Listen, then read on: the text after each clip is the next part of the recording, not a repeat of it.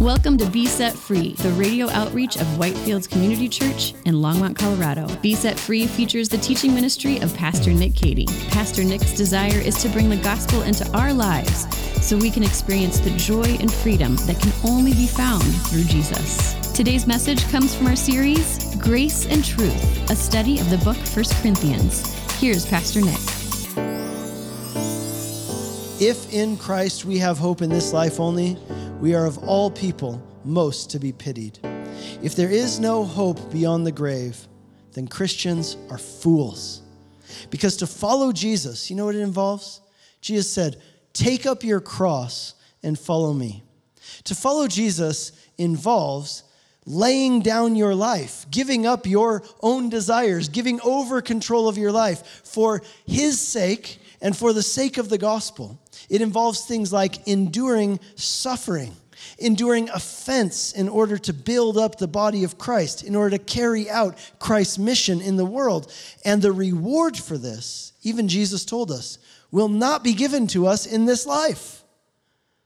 So if there is no life after death, if this is all there is and there's nothing after it, we are pitiable fools, sacrificing our lives for nothing, when instead we could be carrying on for our own immediate pleasures rather than living for heavenly rewards.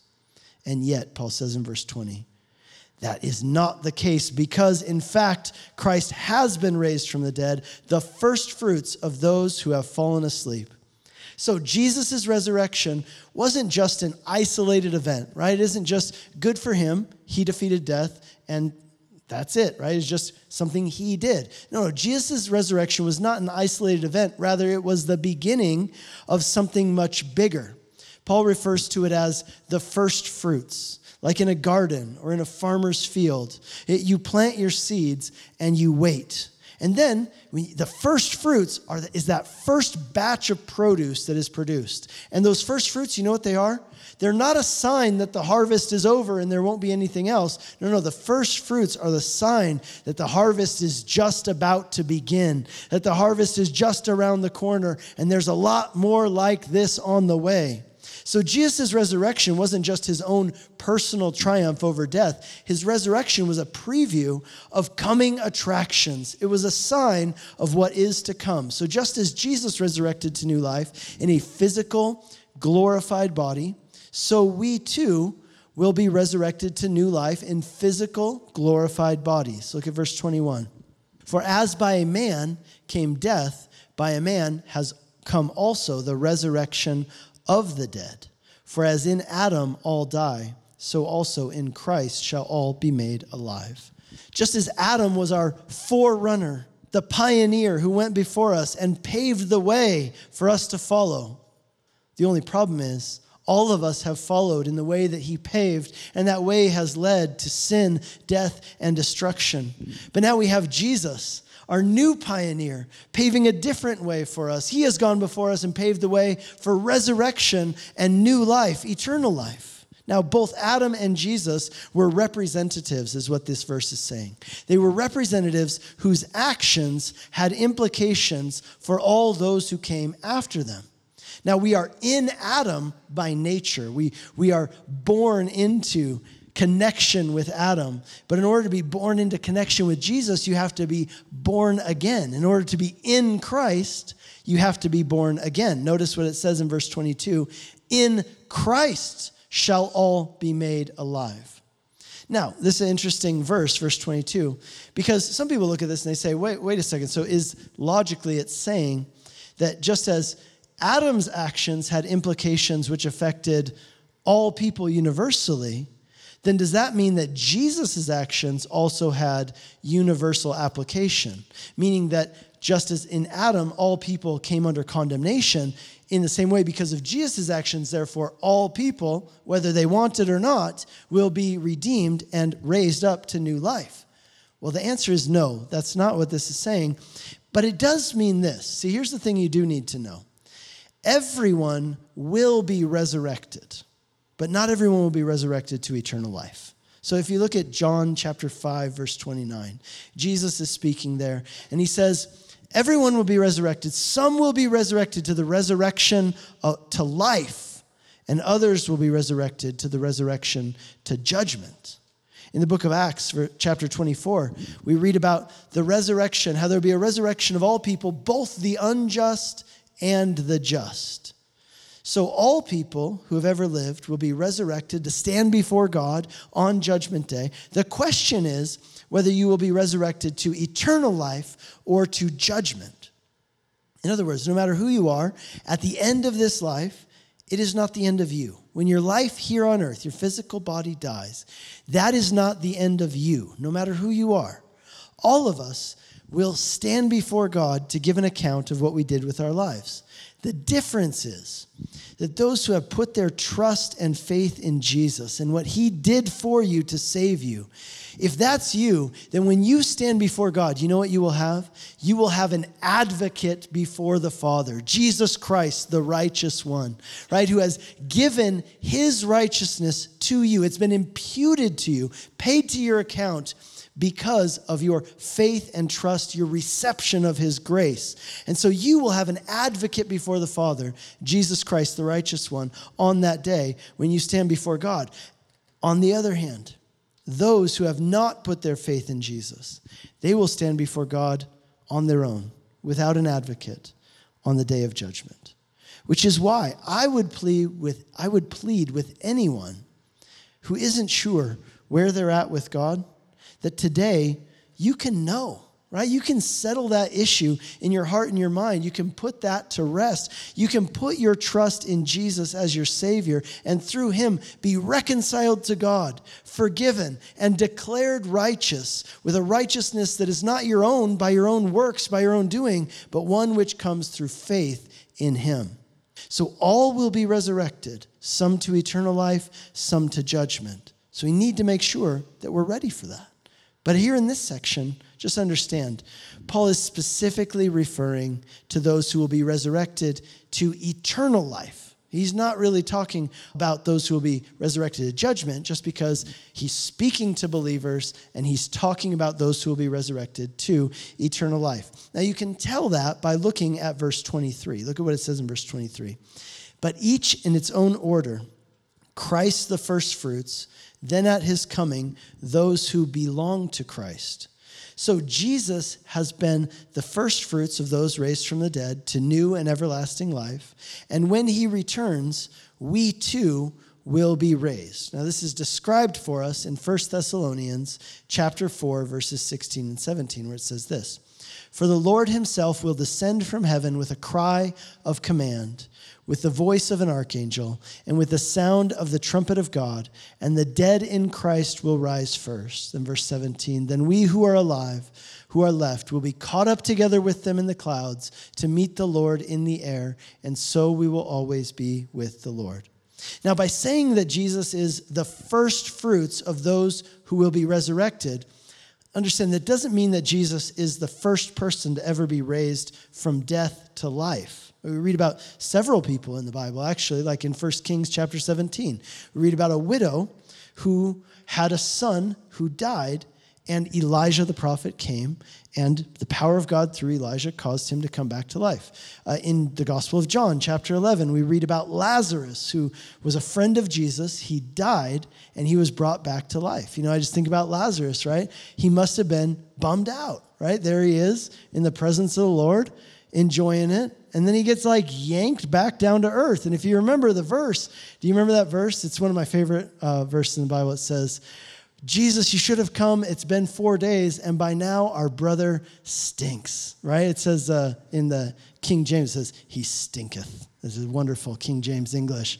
You know, here he is in heaven, and then all of a sudden, oh, great, here I am back in this stinky body where I was before. I thought I got away from this thing. And then guess what? A few years later, he had to die again. What a bummer, right? It's bad enough to die once. You got to die twice.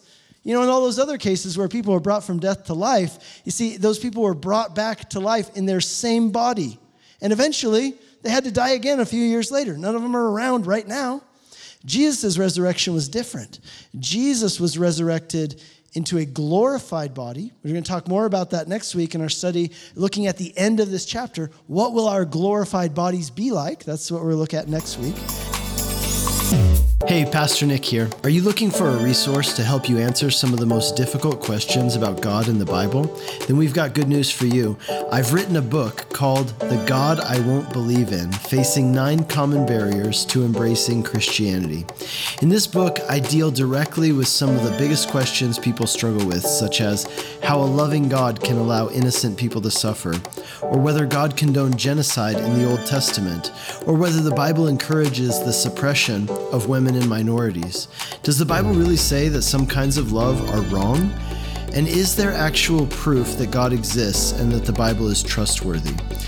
I address these topics and more in this book, which is a great resource for anyone who wrestles with doubts or who has concerns about these topics. And it's a great resource for those who want to help others who have questions about these topics. So to purchase this book, search for The God I Won't Believe In, Facing 9 Common Barriers to Embracing Christianity, wherever books are sold, or visit nickcady.org. And to celebrate the release of this book, we are offering a free copy of the book as a gift to any of our listeners who make a donation of any amount to support Be Set Free Radio at besetfreeradio.com. And now back to today's message. But Jesus was resurrected into a glorified body, never to die again. Verse 24 begins like this. Then comes the end, when he delivers the kingdom to God the Father. In Ephesians chapter 1, verse 10, the Bible tells us what is God's ultimate plan for all of history.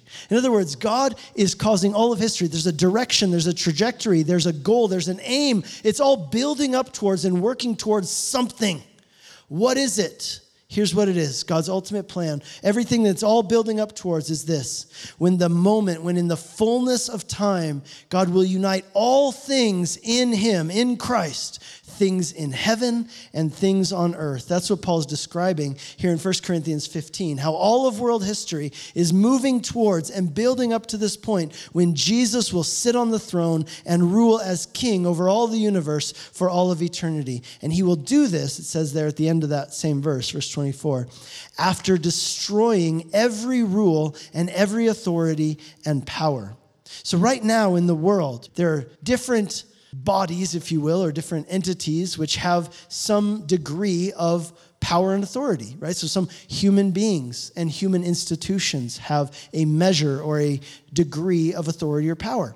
Even demonic forces, even Satan has been allowed to have some degree of authority or power in the world as it stands right now. But that authority is temporary.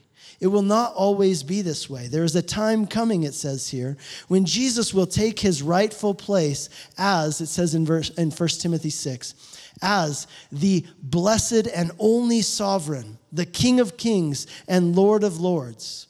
In other words, Jesus' resurrection was important, and here's why. It was like the first domino in a domino effect. It was the event which set in motion a series of events which will happen one after another, the one leading to the next, which will culminate in the new heavens and the new earth, which is how the Bible describes heaven. Look at verse 25. For he must reign until he has put all his enemies under his feet, and the last enemy to be destroyed is death. In other words, all of human history has a trajectory. It's going somewhere. It's building up to something. The thing it's building up to is this point when God is going to abolish death forever. And those who are in Christ, every tear will be wiped away. There will be no more suffering, no more pain, no more death. That, my friends, that is the hope of the gospel. Resurrection, eternal life, heaven.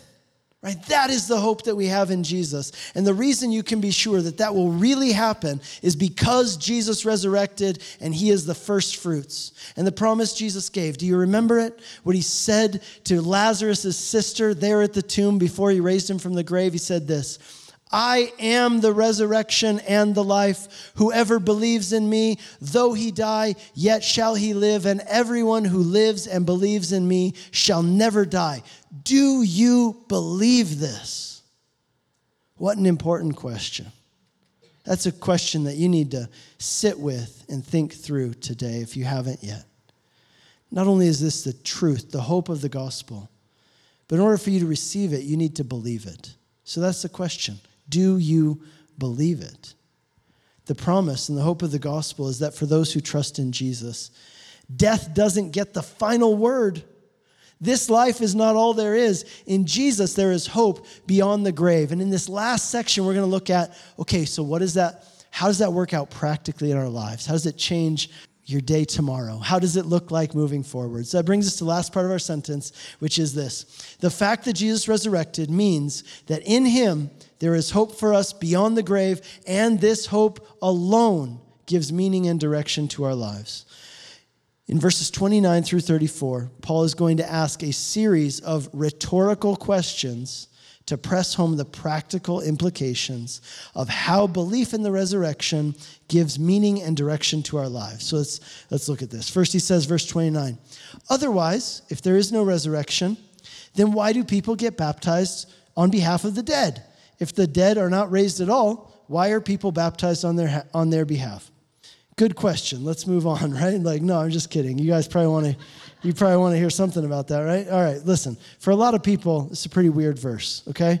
Confusing verse. What is he talking about? Like, is he suggesting or telling us that we need to get baptized on behalf of the dead? It seems kind of weird. It's like the only verse in the Bible that talks about this.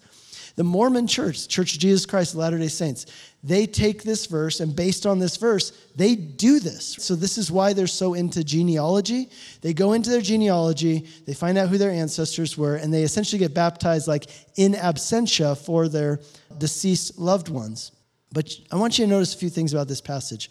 Notice that Paul is not recommending this practice. He's not saying that we should do this. He's just stating that some people do it. The thing here, you'll notice he refers to it as something that other people do, right? So he's not saying that this is something that we do or something that you do. He says something that people do, whoever they are. You know, they're not us, but there's other people out there who do this. You see, historical scholars tell us that the practice of being baptized for the dead was a pagan practice. It wasn't a Christian practice. Now you might say, but it's in the Bible. Well, yeah, it's in the Bible mentioned as a pagan practice that pagans did, not as something that Christians did. And here's what Paul's saying with this verse, and here's his whole point. He's saying, look, even your pagan neighbors believe that there is life after death, otherwise they wouldn't get baptized for the dead. And Paul's saying, of course there's life after death. The Bible teaches it, Jesus promised it, and it's just so deeply ingrained in the heart and mind of every human being that even people who don't know God, they have a sense that there must be more than just this life, and the evidence of that is even the pagans get baptized for the dead. They believe that there's life after death.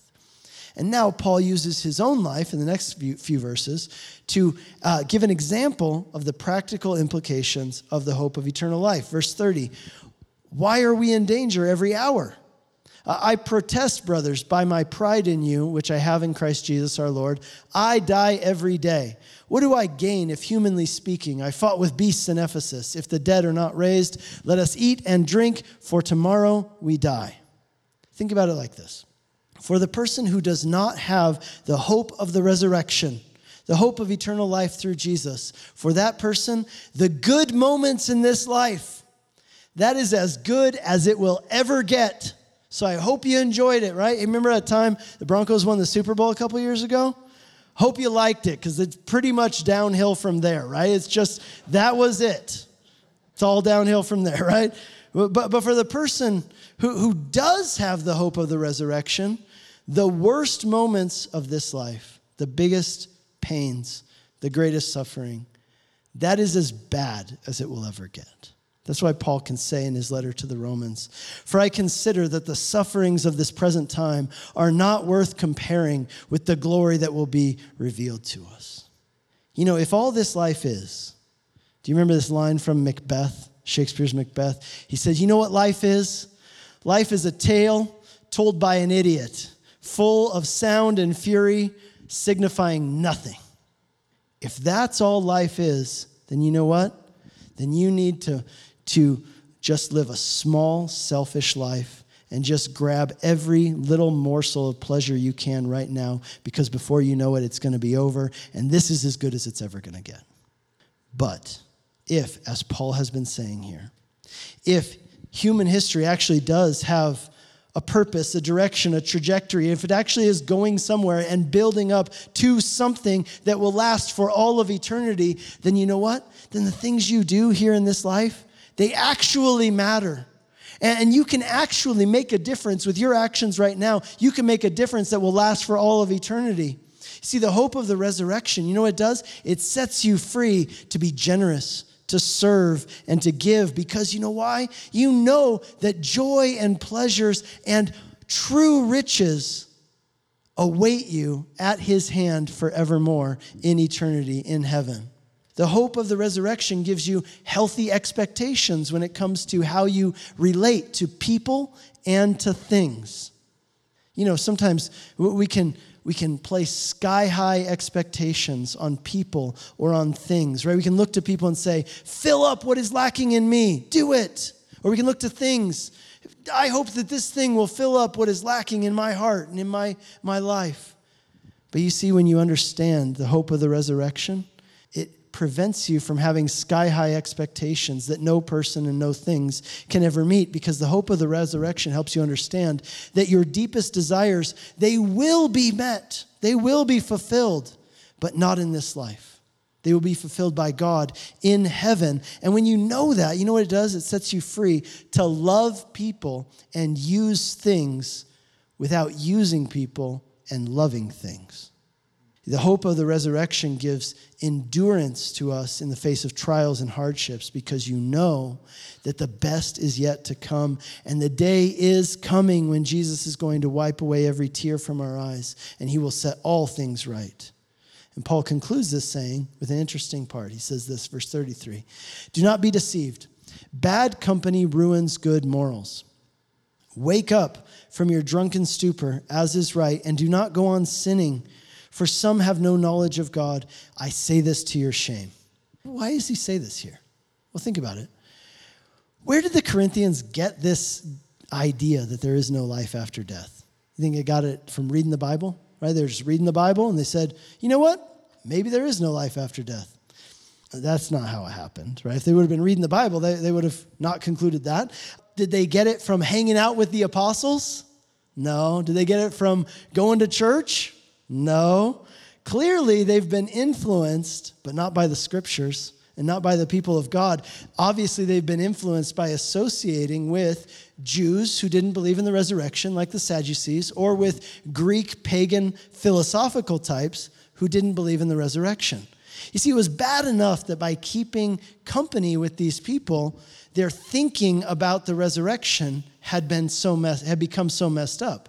But think about this. If their thinking about the resurrection had been so easily influenced, if their theology had been so easily influenced by this company they were holding, then they better watch out, because what other ways is this bad company going to influence them? Think about this. Remember, we've been studying through this book for a while. How many of the Corinthians' problems could be explained by this one verse?